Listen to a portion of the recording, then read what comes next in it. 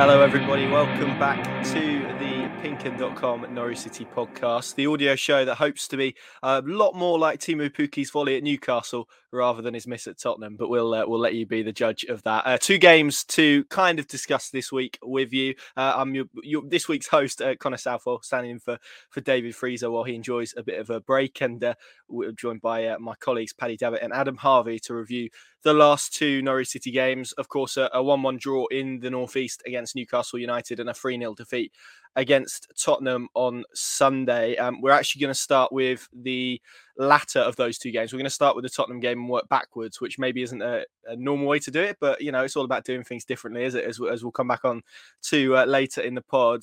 Pads, when we talk about this Tottenham game, people are going to look at the scoreline, and Dean Smith said after the game he hoped that it wasn't subjected to lazy punditry. So I hope he doesn't listen to the podcast.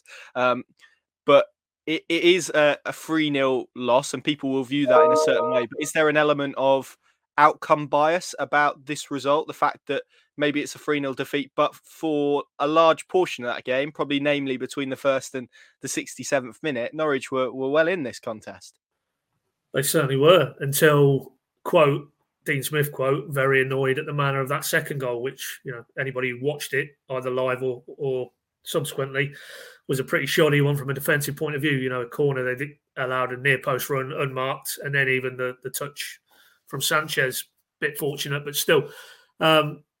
But yeah, no, just before I get into that, I mean, his quote that you repeated there, Connor, about lazy punditry, that was in response to one of my questions. So I was a bit concerned when I saw him making the link between me and lazy punditry. I don't know where he's got that idea. He's only been in the build. Give him at least 2 months before he arrives at that conclusion. But yeah, he's right. My own sort of watching that unfold, as we all three of us did at the Tottenham Hotspur Stadium, was more positives than negatives, but ultimately the final whistle blows and it's a 3-0 defeat, and that feels like, you know, they've been well beaten and well off the pace, and in some facets, of course, namely goal scoring, they were, but you look at the possession stats, and as much as you want to place any store by that, but Norwich did have a fair modicum of control in terms of how the game ebbed and flowed, and partly that might have been Tottenham's set up under Conte, was clearly to sit back and almost wait for Norwich just to sort of get bored going laterally too often. But and then you attack with Heung-min Son and Lucas Moura, notably, and then obviously Harry Kane. You know, as Dean Smith said, that was a lot of the reasoning why he tweaked the system and went 3 defenders essentially and 2 wing backs, was because he didn't want to, quote, go gung-ho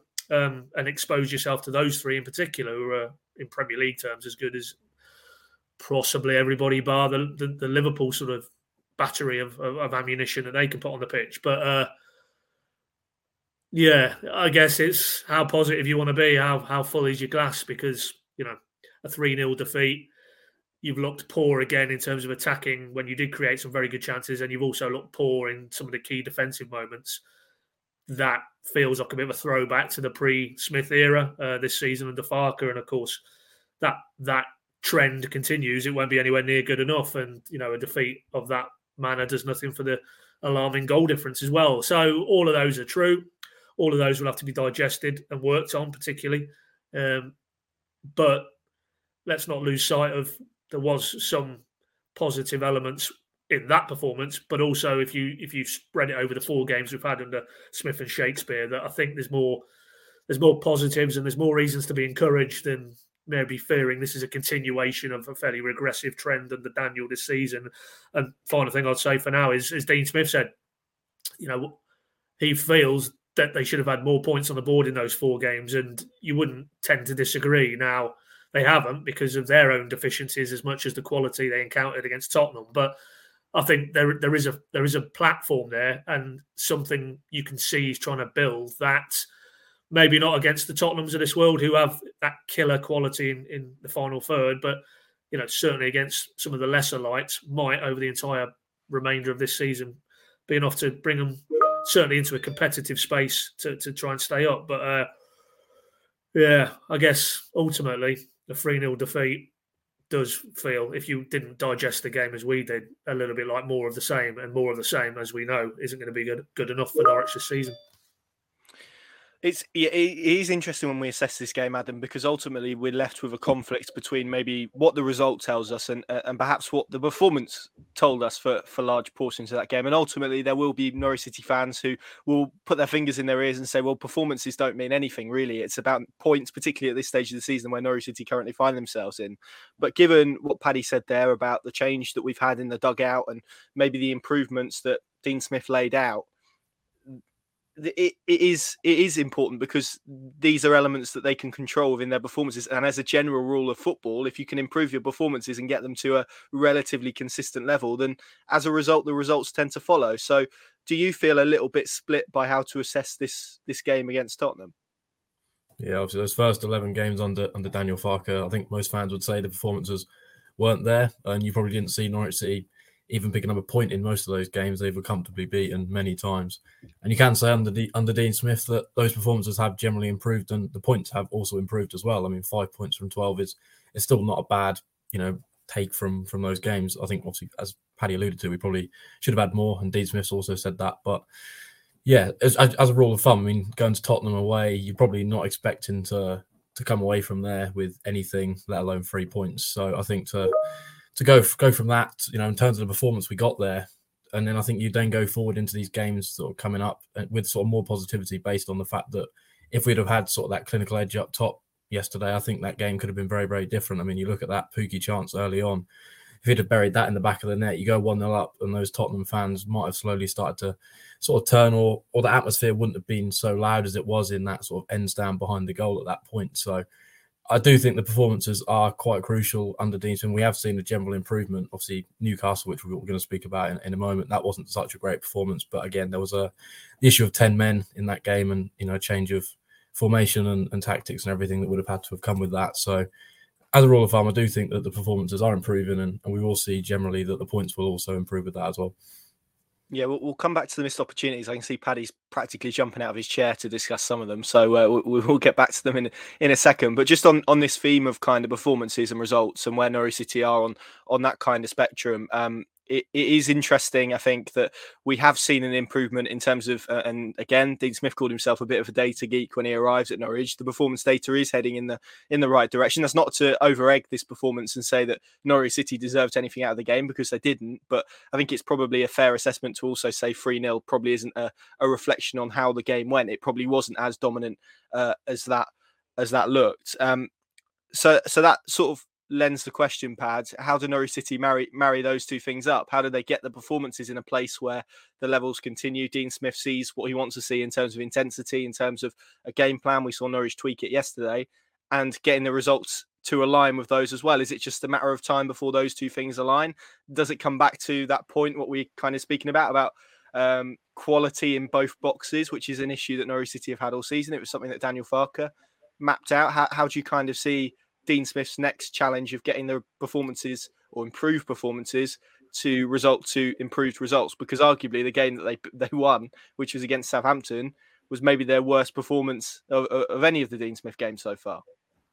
Over the entirety, yeah, I tend to agree. I mean, they were a little bit they were a lot laboured at Newcastle against 10 men for 80 minutes, but that's a really. I don't think there's a very simple answer to that. It's personnel. It's personnel needing to step up now. Lys Malou, I'll pick him out. I don't think he's anywhere near the levels required. I'm not sure what he is in terms of what top midfielder. What he certainly is, and at the minute anyway. And I don't wish to single him out particularly, but he's not somebody who looks like he can influence Premier League games in quite certainly the way Matthias Norman had started to do, or Mia Rashica. So it's personnel. It's trying to improve those. It's, to quote Dean Smith, it's coming to the party. If you're one of those attacking players who isn't going by the name of Teemu Pukki, you need to start scoring some goals. Defensively, as I say, yesterday, okay, the corner's a poor one because it's a set piece, and clearly him and Shakespeare have placed a lot of store both about attacking set pieces as an opportunity. Go back to the Southampton game. Grant Hanley scores the winner from a Billy Gilmore deep corner. But also defensively as well. It's such a cheap goal to give away. But overall, defensively, yeah, I mean, Gibson can do better for the third goal for me when Son sort of veers across the box, and in the final act before he shoots, he just sort of shrugs off Gibson. I think he needs to be a lot stronger in his one-on-one defending. But overall, I didn't think. Yes, of course, they've conceded 3 goals, and then even the first goal. I mean, it's a tremendous strike, but he's how many players has he popped the ball around? If you Lucas Moura there, so of course you can deconstruct any goal that you concede and look at it from a defensive point of view, what you didn't do. But despite conceding 3 goals, it might seem strange to say. I don't think as a collective defensive unit it was that lacking. Really, it's certainly not that far removed from what we'd seen previously under the 3 previous Smith games. So, in that regard, I think it's tweaking 1 or 2 things rather than right. Okay, we need to start again, and Kabak needs to come in, and Obama Daly needs to start. I don't think we need to get carried away with that marked a new nadir. I mean, it was you contrast yesterday with one of was it their last trip to the one before Brentford, which was Chelsea, where they were a complete shambles individually, collectively, defensively without the ball that day. So, by no manner of means are we in that territory. And defensively, yeah, I think for me the focus is maybe some of those midfield places. I don't feel he's quite getting what he needs collectively and individually with and without the ball. And we said that really from day one, the start of the season. It didn't feel quite right, the balance. And of course, magnified by a player in the opposition ranks on Sunday, and Ollie Skip, who I think if he'd have dropped him into that midfield mix, certainly in those opening months, which were very, very difficult fixtures, I don't think Norwich would have been quite so easy to play against and around, and probably not conceded in quite the quantities they did. But that's wishful thinking. He's not part of the mix. So Matthias Norman looked to be capable of offering some of those attributes. And unfortunately, just through injury, with this ongoing pelvic issue, he's not available at the minute. And Rashica in the last 2 games, that's a big blow as well, because he was really rounding into some form that suggested that goal and that assist wasn't too far away. So clearly, that is out of Dean Smith's control, but he certainly needs those 2 back sooner rather than later. And then I just think it's kind of re-emphasising the fundamentals him and Shakespeare have tried to put in place in terms of the shape and the work and the set-piece work as well, the organisation. And then finally, it probably is personnel. It's Elise Malou, you get an opportunity, grasp it. Don't let the game pass you by, as I felt it did again yesterday. Ditto Dowell, when he's had opportunities, I don't think he's grasped it. And Alameda, I thought generally his all-round play was decent, but he's been paired alongside Pukki yesterday to offer a goal threat, and he's had an absolutely nailed-on opportunity to get off the mark. 6 yards out, no one near him, and he side foots it wide, and Sargent, of course, as well later on. So, ultimately, all Dean Smith can do is work with the resource he's got available. The solution has to lie within between now and January, and even when January comes around and the window opens, I don't think they've got the finance to suddenly go again on the scale they did in the summer. So it's really for Dean Smith and Shakespeare to extract more from this group of players. Now, that is partly down to the coaching and the messaging and what they do day to day at Colney. But for me, it's now increasingly more, it's on the players. If you're Lise Malou, if you're Sargent, if you're Ida, even Jolis at Newcastle, they haven't grasped their opportunities, for me, to really put an imprint on a Premier League game for Norwich and say, right, I'm in now and I'm not getting out again. And you're going to have to keep playing me. And you will do that through the quality of my performance levels. Now, ultimately, if we're still talking along these lines in a month and 2 months' time, that good signs but too many bad signs, then we may have to, sadly, arrive at the conclusion they're simply not good enough, or there's too many who aren't Premier League grade. And, of course, that was the charge, rightly, you could have labelled it the Daniel Farke Premier League team of 2 seasons ago, that they, in the final analysis, whatever else did or didn't happen, the raw material wasn't good enough. And everything we were told about the summer transfer window particularly, and also the lads who come back to the Premier League having been here 2 years ago, that they were 2 years further on in their development and their experience. They knew maybe a little bit more about what the Premier League was all about.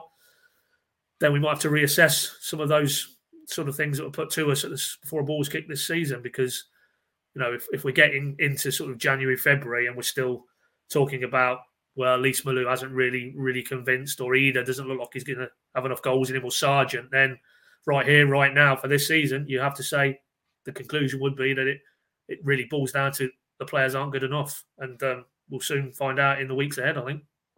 I guess it's difficult because if we're talking about a 3-0 defeat, and we were talking about it a few weeks ago under Daniel Farke, and it was, well, they lost 3-0, but at least it wasn't 7. And now we're talking about a 3-0 defeat, and it's and we're saying, well, it was 3-0, but maybe 2-0 or 1-0 would have been a fairer reflection on how the game actually went. Ultimately, they've still lost 3-0. So, as you say, and as you rightly say, Pad, in the final analysis, they've lost the game and they've lost it poorly. So, irrespective of what their performance is like, ultimately results, I suppose, will dictate how we feel about those performances, I suppose. Adam, just before we get onto the chances, which I promise we'll get onto in just a second, Dean Smith tweaked his formation for this one. It was the first time that we've seen him sort of veer away from the 4-3-3 that he played in his opening 3 games. This was more a 3-5-2 or a 5-3-2, however you want to look at it. Entirely up to you. But the wing backs did push on, so I'd be inclined to say it was more of a 3-5-2. Dean Smith explained that he felt that was because Norwich needed to have more men in central areas because of the quality that Son Heung-min, Harry Kane and Lucas Moura have, although 2 of those still got on the score sheet. But as we said, for large periods defensively, they did that well. He wanted to cause them a problem at the other end with Adam Idah and Teemu Pukki. The last time, as Paddy mentioned, that Norwich played this system, it was at Chelsea. They lost 7-0. It's fair to say that from that perspective, it looked a bit more solid. But do you see that formation being a viable sort of blueprint going forward for Norwich City now? We've got Manchester United at the weekend. Do you see that as another opportunity for Dean Smith to give this 3-5-2 a go? Obviously, it seemed to work generally okay yesterday. I think if Norwich buried one of the chances they had, then I think people would have said that sort of did work in general. Obviously, defensively, as you've said, they were much more resolute, other than obviously the fact they did concede 3, but those chances probably should have been closed down, particularly the first one, a lot quicker. Obviously, Man U yesterday went in with a 4-2-2-2 under Ralph Rangnick for the first game. So obviously it depends on what formation he's going to play midweek in the Champions League as to whether that is something he's going to bring to Carrow Road on Saturday, and the personnel that obviously he's got, whether he's going to, tweak that at all going into that game next Saturday. I think that'll obviously, Dean Smith will do some work in the week and try and work out, what sort of formation he's going to bring as to what's going to work best. Because obviously we have seen under him that he is willing to change personnel and formation. Obviously Farke in previous regimes hasn't really done that. He's obviously in the Championship typically stick with a 4-2-3-1. And in the Premier League this season, obviously started off with a 4-3-3, but obviously opted for 5 at the back when things were going wrong at the start of the year to try and, stop conceding so many goals. But we have seen Dean Smith sort of tweak formations so far this season, and I wouldn't be necessarily saying that he would do that on Saturday if he felt that, it worked well enough yesterday. But I do think a lot will depend on what Man U potentially put out during the week and what he thinks is going to work best. Yeah, it's interesting the point you mentioned about Manchester United, and we might come back to that later on, actually, if we've got enough time towards the end. That probably lends us nicely, pal. We've done 18 minutes so far without talking about, you both touched upon them, but the 3 major opportunities, obviously Teemu Pukki's after 3 minutes, where it's some good work from Lys Malou and Idah down the right. Idah's cross picks Pukki out. It's almost made for him, isn't it? He's not probably about 8-9 yards out from goal, and he just sweeps it straight into the hands of Lloris. We know what happens a few minutes later with Tottenham opening the score. Adam Idah has one later on where, again, Pukki completely slices his shot from a Brandon Williams cross. It falls to Adam Idah. He can't be more than 6 yards out, and he side foots it wide. My only maybe defence is that the ball came to him quickly. It was quite an instinctive way that he just flung his leg out. It was almost in hope rather than an expectation that he would get to it. He doesn't connect with it cleanly. And then, of course, the Josh Sargent one late on. And for all the talk about coaching and what Dean Smith can maybe do on the training pitch, there's not much you can do if your 3 strikers who you want those chances to fall to are missing them. And it's fair to say, Pad, the concern isn't that this is one-off in isolation. You look at the chances that Norwich City have missed this season. Josh Sargent against Brighton, that would have almost certainly guaranteed 3 points. You've got the ones that were missed against Wolves. Lucas Rupp missed a big one. Teemu Pukki as well. Max Aarons missed one. You look at the midweek in Newcastle. Pierre-Lys Malou has a glorious chance in the final minute to win it. And these small moments, slowly but surely over the course of the opening 15 games of the season, have chipped away at Norwich City's points total. And that is going to be the frustration for Norwich City fans. Yeah, I mean, when you were recounting the 3 Tottenham chances there, in terms of the proximity of where we were sat in the press area to Dean Smith, was not a huge amount away and kind of looking down on him, but not from a great height. And on all 3 of those opportunities, hands thrust ahead as if, what have I seen here? How have we not scored a goal on 3 separate occasions? And that just underlines how much frustration he will have felt on the touchline, because he will have known, the Pukki chance, 0-0 early in the game. Norwich have started very well, almost as if maybe that shape and the positional tweak had caught Tottenham and Conte out a little bit. And Norwich go 1-0 up in an environment where, I think it was 57,000 attendance, subtract the 3,000 or so from Norwich, 54,000 of those fans would have probably not wasted a huge amount of time getting onto the home players if they'd fallen 1-0 behind to a team who at kick-off were propping up the division, and deservedly so on the balance of the early evidence. So it boils down to, and then you subsequently picked out, all those other elements, Sargent against Brighton and Lees-Malou against Newcastle. These are big moments in big games for Norwich, and they haven't been able to take those big moments. And I'm not going to repeat what I said in my previous answer, but ultimately, if that trend continues for the next month, 6 weeks, 2 months, then you have to question whether the players really are good enough, and then that will then obviously open a bit of a Pandora's box about the recruitment in the summer just gone, and or the faith shown in the guys who come back via the Championship promotion route, and all those questions will have to be answered because the evidence will be fairly compelling, and that ultimately what you've mapped out there, Connor, it's pertinent because this time 2 seasons ago, was it December where they played Wolves and played Tottenham, and there was 1 or 2 others. Palace springs to mind. Sheffield United. And almost the common theme was Norwich deserved far more than they got and created really good chances and didn't take them in a series of games.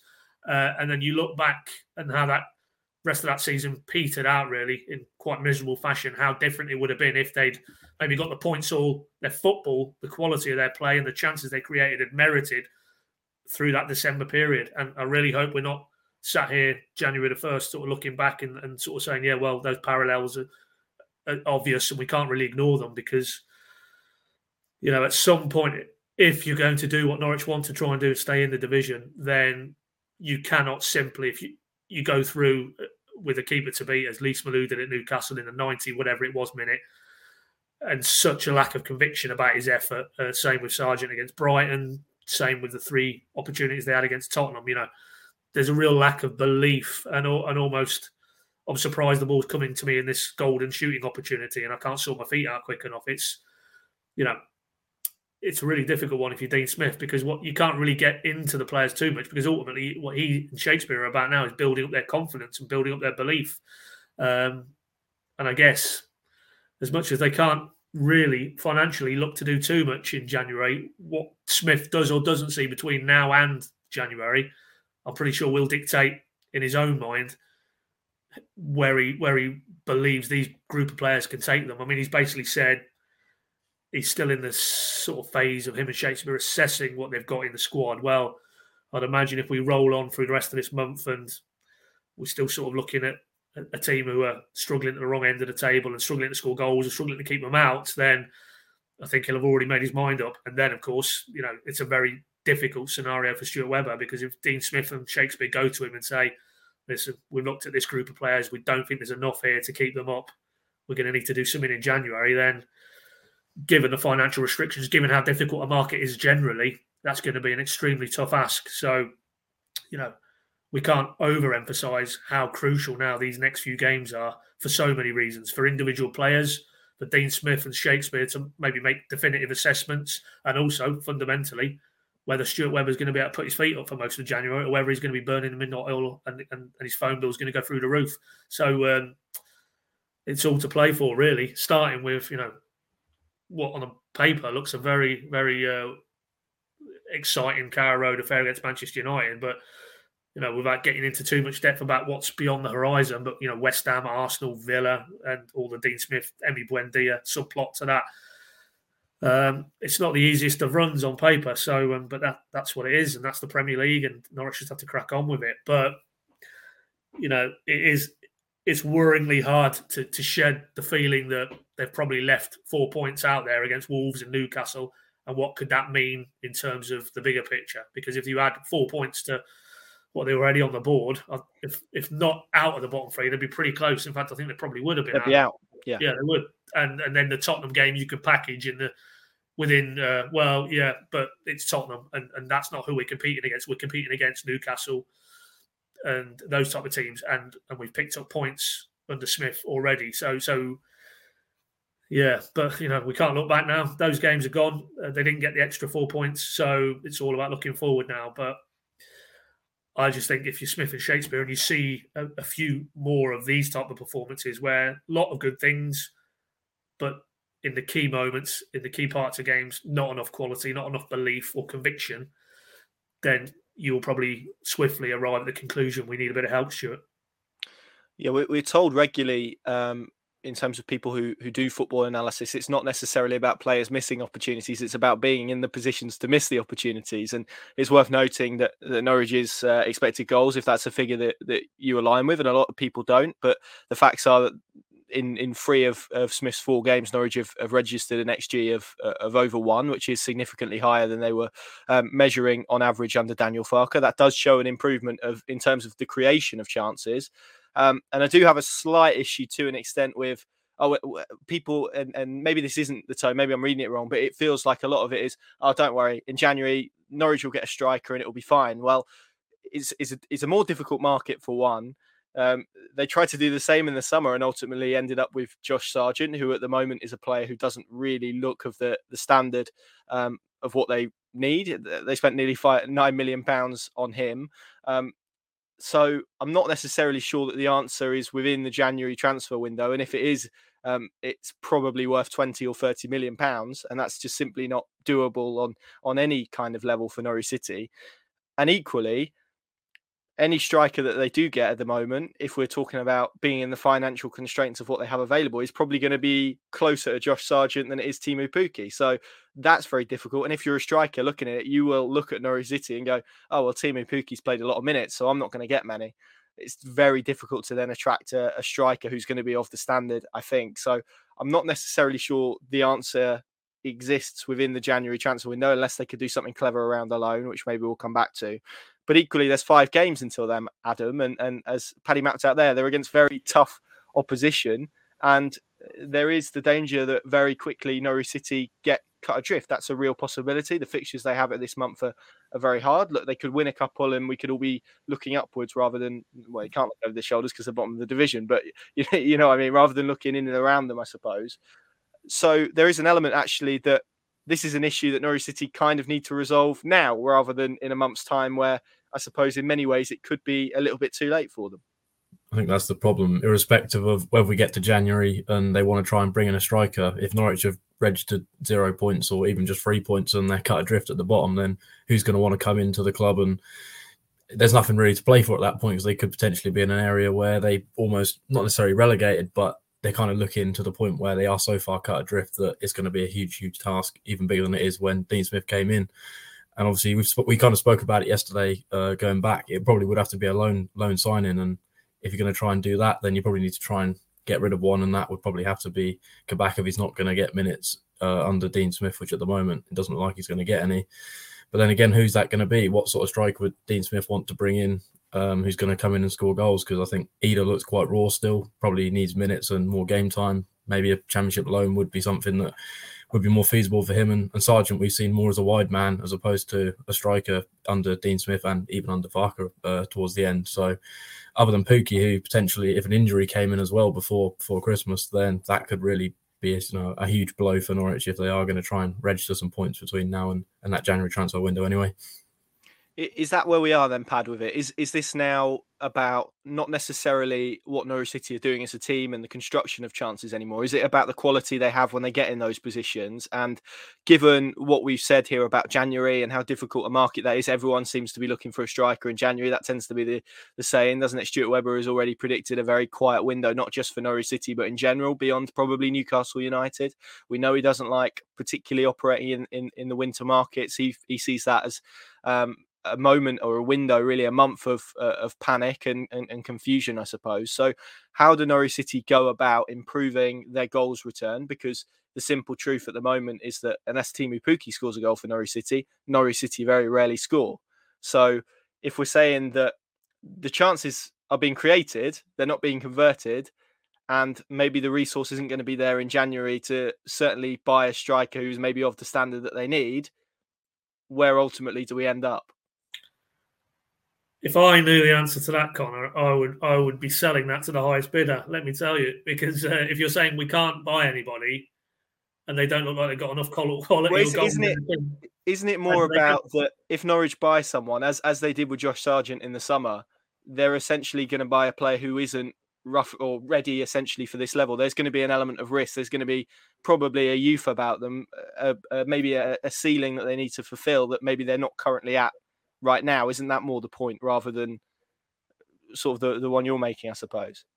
Well, I mean, ultimately, that just comes down to, and yes, January is a tougher window to do this than the summer because it's much more concertinaed and much more desperation, whether you're at the top or trying to get to the top, or you, as Norwich look like they're going to be at the bottom, trying to stay out of the bottom. So, but ultimately, it comes down to how astute is your recruitment, how good is your scouting, how good is your analysis. Then, do you have somebody in a position like a Stuart Webber who can go and find a gem or two? I mean, I know he didn't come in the January, but Emi Buendia was a deal that they constructed and got over the line in a January, and I think he again came in a few months later. But there's other examples of deals they've constructed in January, so it is doable. I don't think it's literally a case of Stuart Webber doesn't like working in January, so forget it. Because ultimately, what's changed this January, as opposed to all the other Januaries when he was in charge at Norwich, is the head coach has changed, and pretty recently, certainly in terms of the proximity to the window. And ultimately, Dean Smith, I'm sure, will want to start to put his stamp on it in terms of bringing in one or two of his own players, while still clearly, as he must do, work with essentially Daniel Farke's squad. But that goes back to what we said earlier. If he gets to the end of December and he really has seen a body of games and a body of training as well, because as he said when he first came through the door, he's watching everything, everything about the behaviours and how they are around the training ground, how they interact with people.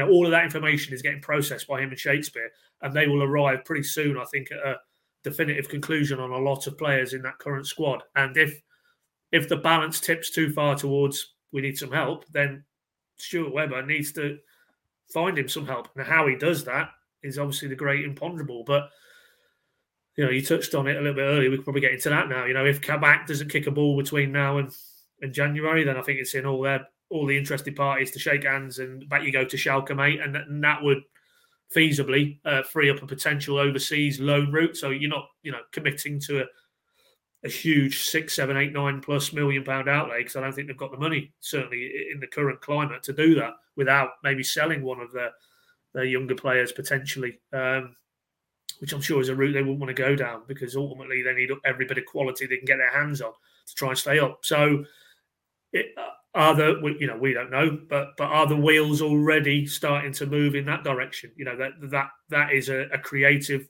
way potentially, and of course you've then still got to find somebody in a foreign market. There's a lad who's scoring a lot of goals in is it Croatia at the minute? I forget his name, but they could maybe go and get him. I think he knows a little bit about Norwich as well. So, but flippancy aside, is there a player doing something similar in one of these European leagues that they could maybe loan with a view to and then entice the player and club to part with said player in January? But you are right. I mean, whoever, if they do bring anybody in, whoever they bring in, there's going to be an element of gamble, as there was, sadly, and it failed, Andre Duda when he came in the January of the Premier League season under Farke with his huge reputation. I mean, I remember Daniel saying this, if we'd wanted to buy this guy in the previous summer, £25 million after he'd had an unbelievable season in the Bundesliga, an attacking midfielder with goals, quality, ability to assist. We saw none of that whatsoever.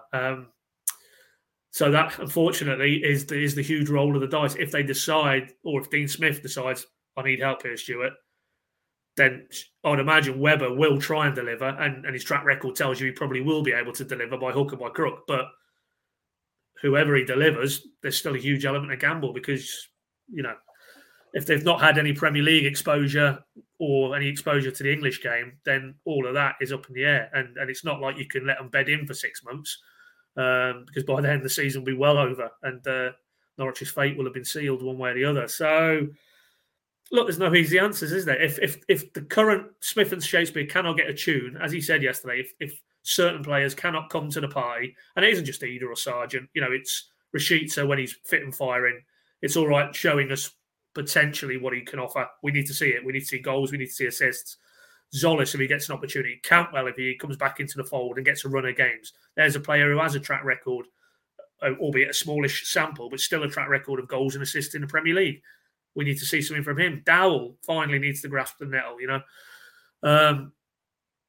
This is where we're at. This is where Dean Smith is at. It's about this group of players and, can he extract it? But can those players step up to the mark? And, we will find out pretty soon, I think, whether either he can get a tune out of them or whether they're good enough to get a tune out of. And if they're not, then, it's going to be a very difficult few months ahead, I think. But as I say, we're talking here off the back of a 3-0, which has maybe exposed some of the flaws and the structural imbalances in the squad that we'd seen too often under Farker. But prior to Sunday, 3 very, very encouraging performances, 2 at Carrow Road, where, with the crowd behind them, they really had Southampton and Wolves to a degree on the ropes.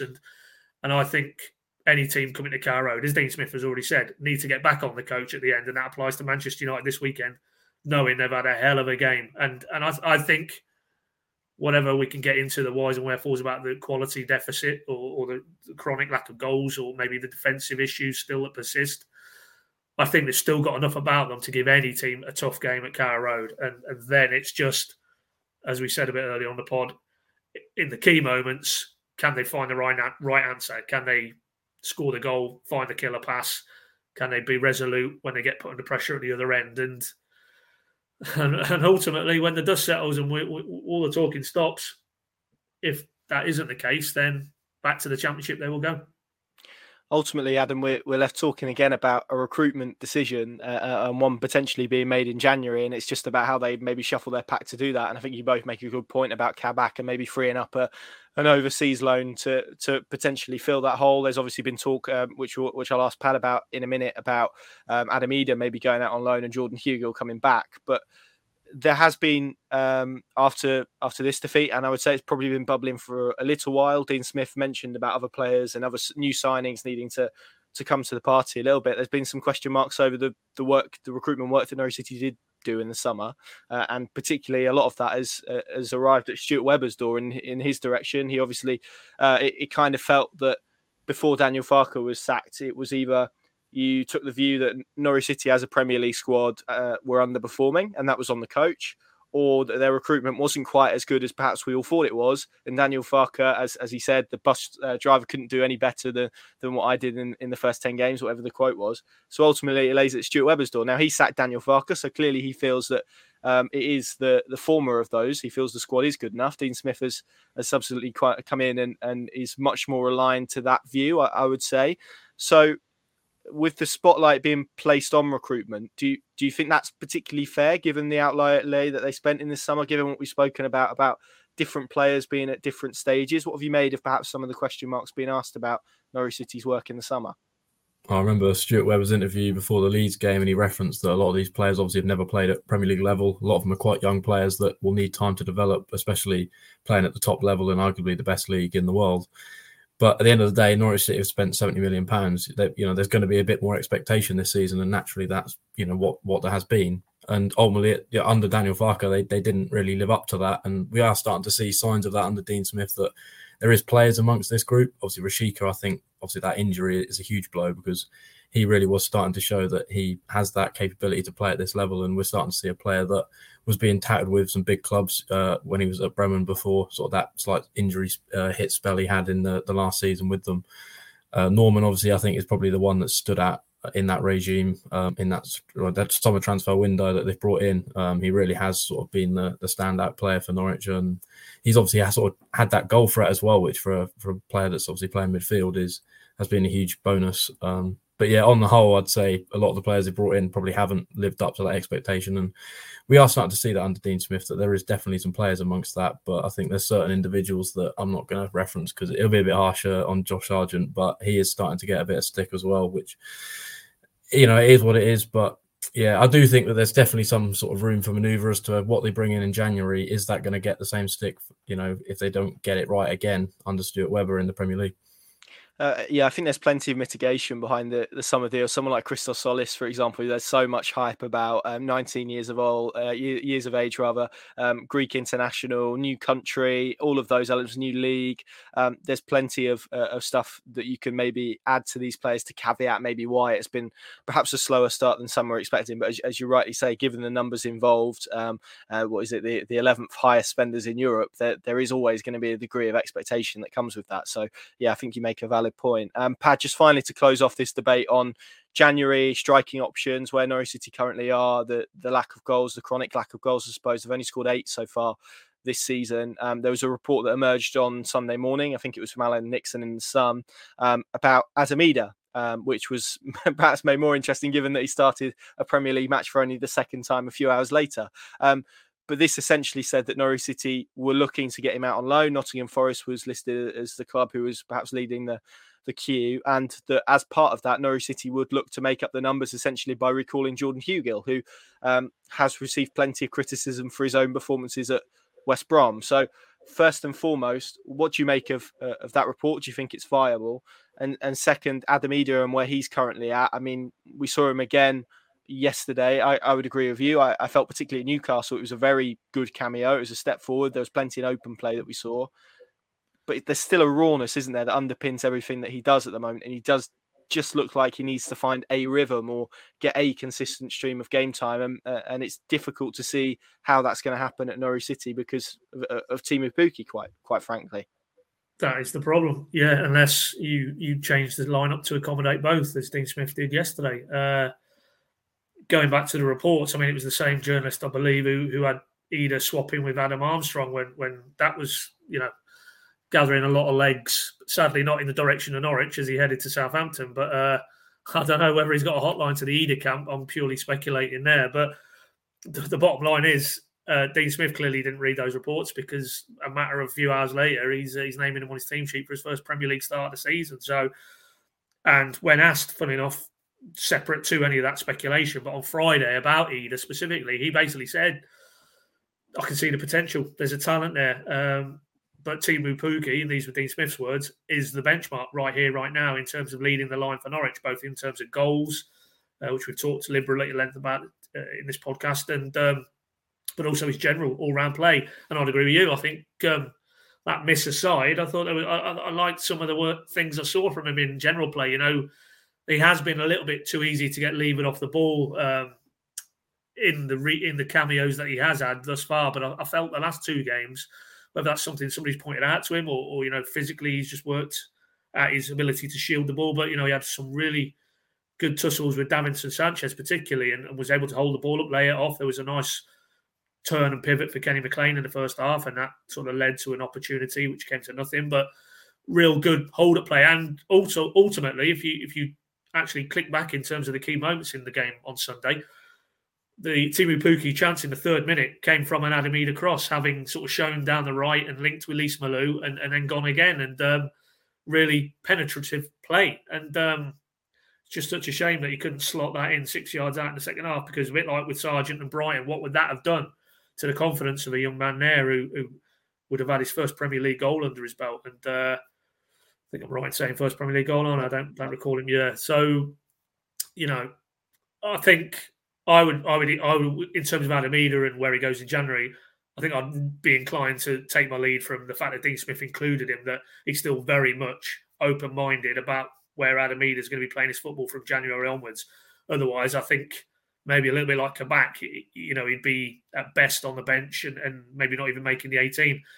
But of course, that partly might be due to there isn't a huge amount of striking depth in the group at senior level, hence why, to flip it, maybe the talk of Hugill, but I think that's probably more from the West Brom angle. 1 goal in 16 loan appearances. He was on the bench again at Coventry on Saturday. That clearly isn't what he was hoping when he went to the Hawthorns on a season-long loan, nor is it what West Brom were hoping for. They're well off the pace in terms of the automatics. Also included in that report was that they are looking at bringing in some extra firepower themselves in January. If so, then that might signal that they probably made up their minds that Hugill isn't for them for whatever reason. And as a result, it might be with Hugill, I mean, speculating, it might be more a case of rather than Norwich want to bring him back, maybe it's West Brom sending him back. But, it would be another body. We discussed this on the drive back from Tottenham. It would be another body and a very popular figure in and around the group, an experienced head as well, albeit didn't have a huge amount of Premier League exposure with West Ham.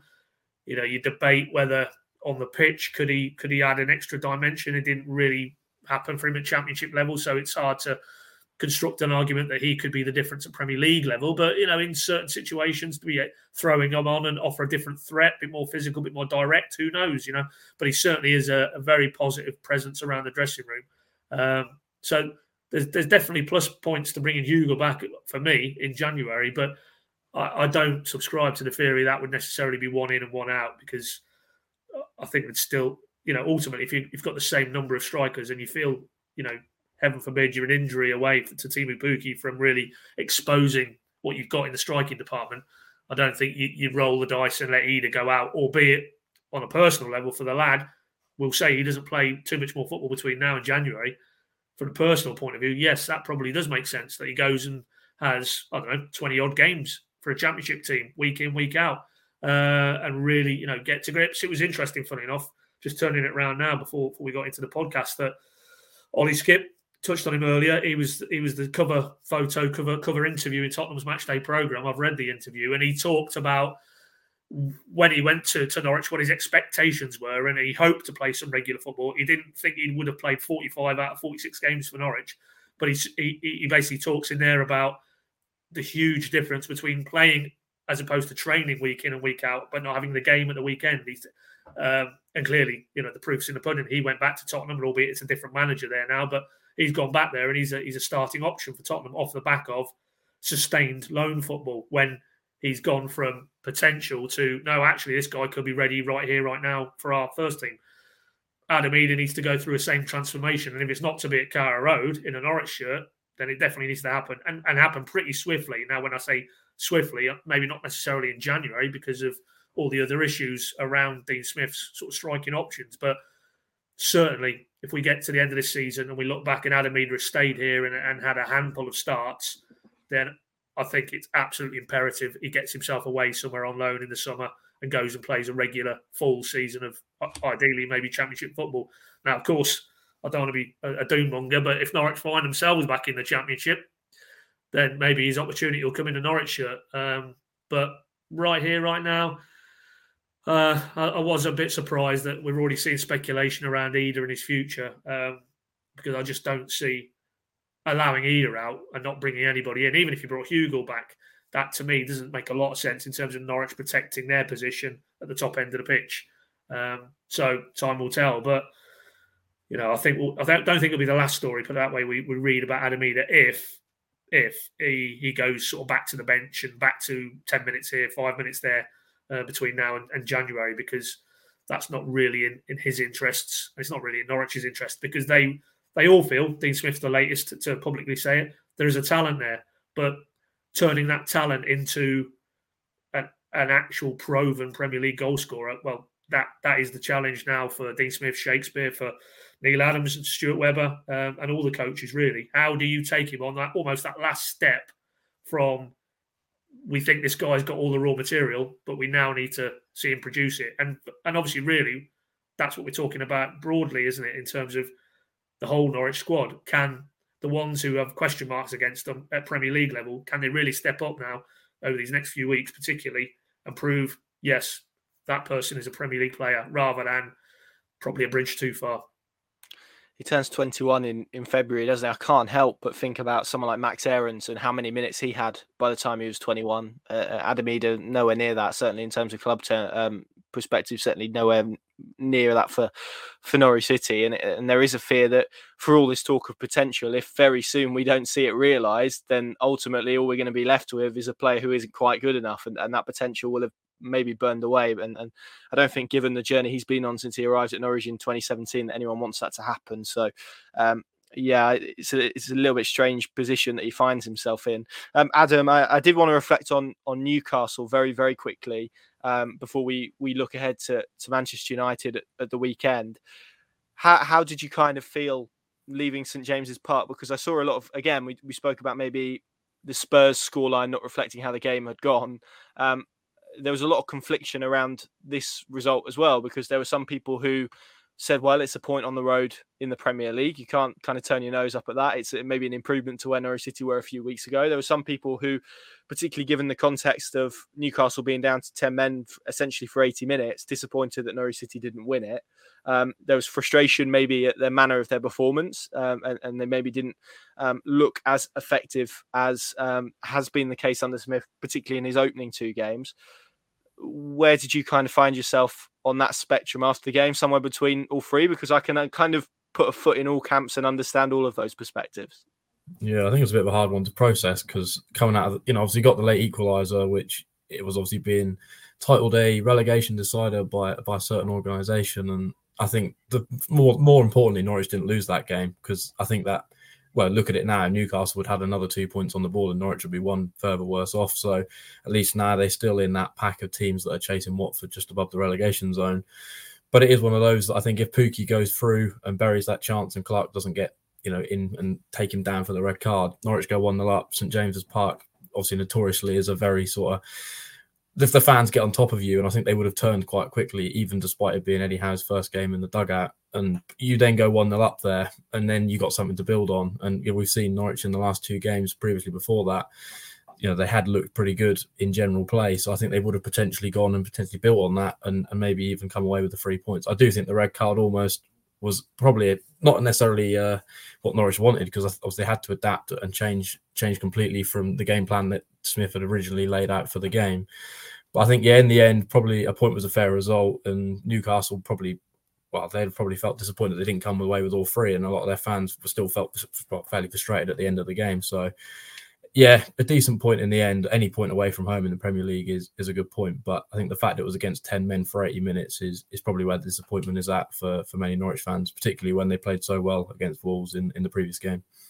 Yes, but it's probably the one of those that you look back on in April and it'll either look like a really good point or it'll look like 2 points dropped. And at the moment, I think given, as we discussed, the chances that have been missed in some of these games, at the moment, they feel like points dropped rather than points gained. Maybe we'll view that slightly differently. And as Paddy said earlier on, in the next few weeks, when potentially the situation, we hope in a positive sense, could look a lot more different. Finally then, Pad, as we look to close off the pod, Manchester United this weekend, it doesn't really get any easier for Norwich City from a fixture list perspective, but you have to play every team twice in the Premier League, so that is part of it. Unfortunately, they haven't played Manchester United yet. Unfortunately for them, it comes at a point where they've got a new man in the dugout in Ralf Rangnick, who is essentially the godfather of German coaching. They tell him he's one of these coaches that have influenced a lot of the top coaches, Thomas Tuchel, Jurgen Klopp, Gegen pressing kind of style, very influential in the rise of the Red Bull teams as well, particularly Leipzig in Germany. He is going to change Manchester United. It feels like, similarly to what we saw with Smith, there's going to be some kind of bounce. I think the next 10 games for United are relatively favourable. So it's probably fair to say that this prospect at this moment, and as Adam says, they have a Champions League game in midweek, is maybe slightly more difficult for Norwich City than it would have been if this game would have arrived 4 or 5 weeks ago when Ole Gunnar Solskjaer was in the dugout. Yeah, it feels that way. Yeah, he's a bit of a soccer bot devotee, isn't he, as well? I'm pretty sure. You want to get him down to Colney, lock him in the soccer bot. And he won't be able to get to Carrow Road. I jest.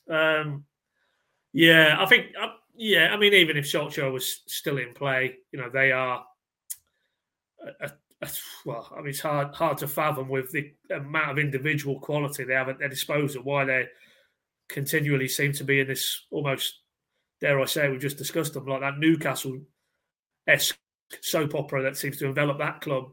Obviously for United, only post-Ferguson, but just with all the cards that they can put on the table, why they still...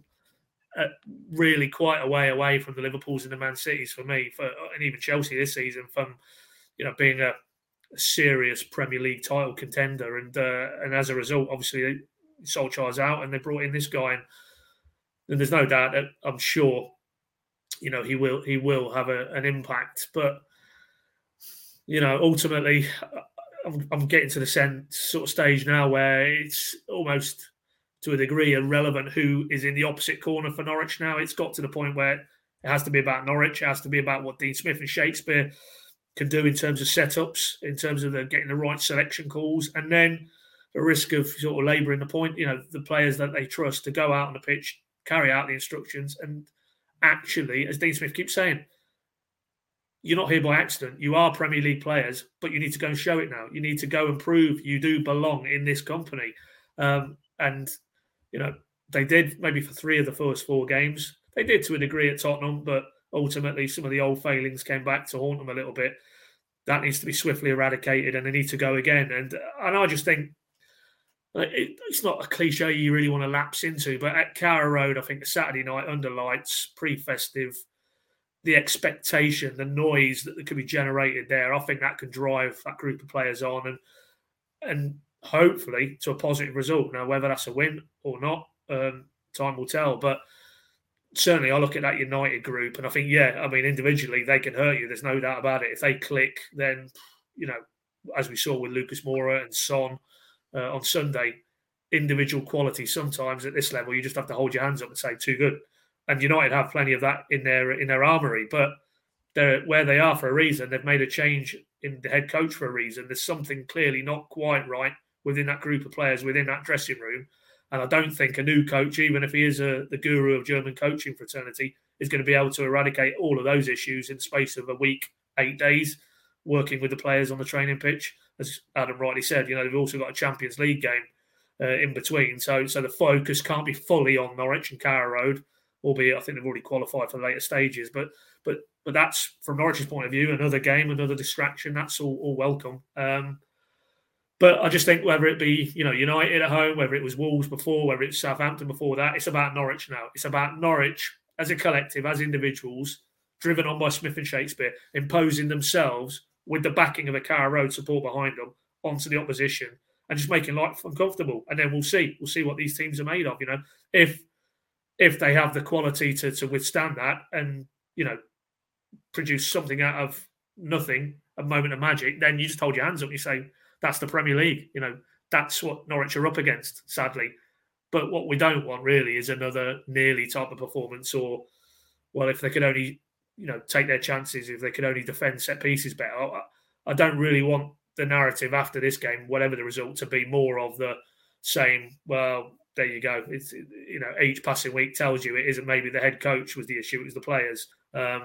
And that needs to change, and that needs to change pretty quickly because, yes, under Smith so far, they've reattached themselves to that clump of clubs at the bottom, but, fail to take a decent amount of points between now and Christmas, then they'll be cut adrift again. And then it's a long way back. It really isn't an over-exaggeration for me to state that, what happens in the second part of the season a long part of that could be decided by what happens in these next 4 or 5 games. And, United's the first one. It's at Carrow Road. So if Norwich take care of what they need to take care of, then what I do know is, on the evidence of the Southampton second half particularly, Wolves second half, but probably an hour against Wolves, that United will have to be a lot better than maybe they've shown in a lot of games to get the result. And that's all you can ask for. What you don't want is, and sadly we saw it too many times in the Daniel in the Premier League, teams turning up at Carrow Road, taking liberties, and Norwich rolling over and not really even putting up a fight. If I see a committed performance, energy, tempo, Kenny McLean looking like a man possessed, driving them on from the middle of the park, Pookie, no Rashica obviously this weekend, but players around him on the turn, attacking, putting defenders on the back foot. If we see all of those elements, and it isn't quite good enough because of the quality in the opposition ranks, then, I think I could accept that. Norwich fans would have to speak for themselves. But certainly what we don't want is, this is Manchester United. Look, there's Ronaldo, there's Paul Pogba. On you go and roll over and walk off the pitch getting beat by 2 or 3. I don't think anybody, fans, players, or Dean Smith, should be willing to accept that. Very quickly then, Pad, how much would we have to pay for you to replicate Cristiano Ronaldo's famous celebration, do you think? I'd probably do it for £1,000, Connor. If you want to crowdsource that, I'd probably do it. Forgive me, what is his famous celebration? You can see how much I watch United. It's not the one where the famous Sue on that one. What, where he just jumps and turns in the air and then puts his hands there? Oh, yeah, I'd do that for £1,000. Yeah, no bother. Adam, would you do it for cheaper than £1,000? That's probably the most pertinent question. Oh, match pad, I'll go £1,000 as well. £1,000. So there you go. If anyone out there wants to donate £2,000 to see Paddy and Adam copy, can I just make that clear? That's not well. Maybe as it's Christmas, I'll donate half of that to charity. But I've got a toddler who needs some Christmas presents, so that'd be welcome to the kitty. It's not going to happen, but you never know. You can live in hope. There you go. Good stuff, gents. Thank you all very much for listening to this week's NorwichCityPinkin.com podcast. Dave teased it in the last podcast, but we have also launched our new app, Pinkin Plus. You can check out our website, Pinkin.com, for all the details on that. If you subscribe right now, you get a 2-month free trial. So essentially, you won't be charged a penny until February. When you take that up, I think it's 60 days free. In fact, it'll be $1.99 thereafter. Plenty of exclusive content. There's going to be a little bit more of the podcast as well, which we're about to record. There's a certain Norwich City striker that we haven't really touched upon. We're going to discuss him in a bit more detail in that podcast. So subscribe to our app to listen to that. Plenty more good stuff over there as well. It's well worth checking out. Thank you very much for listening this week. Let's hope Carrow Road is a cauldron of noise for the visit of Manchester United on Saturday, and hopefully they'll end with 3 more points. Thanks for listening.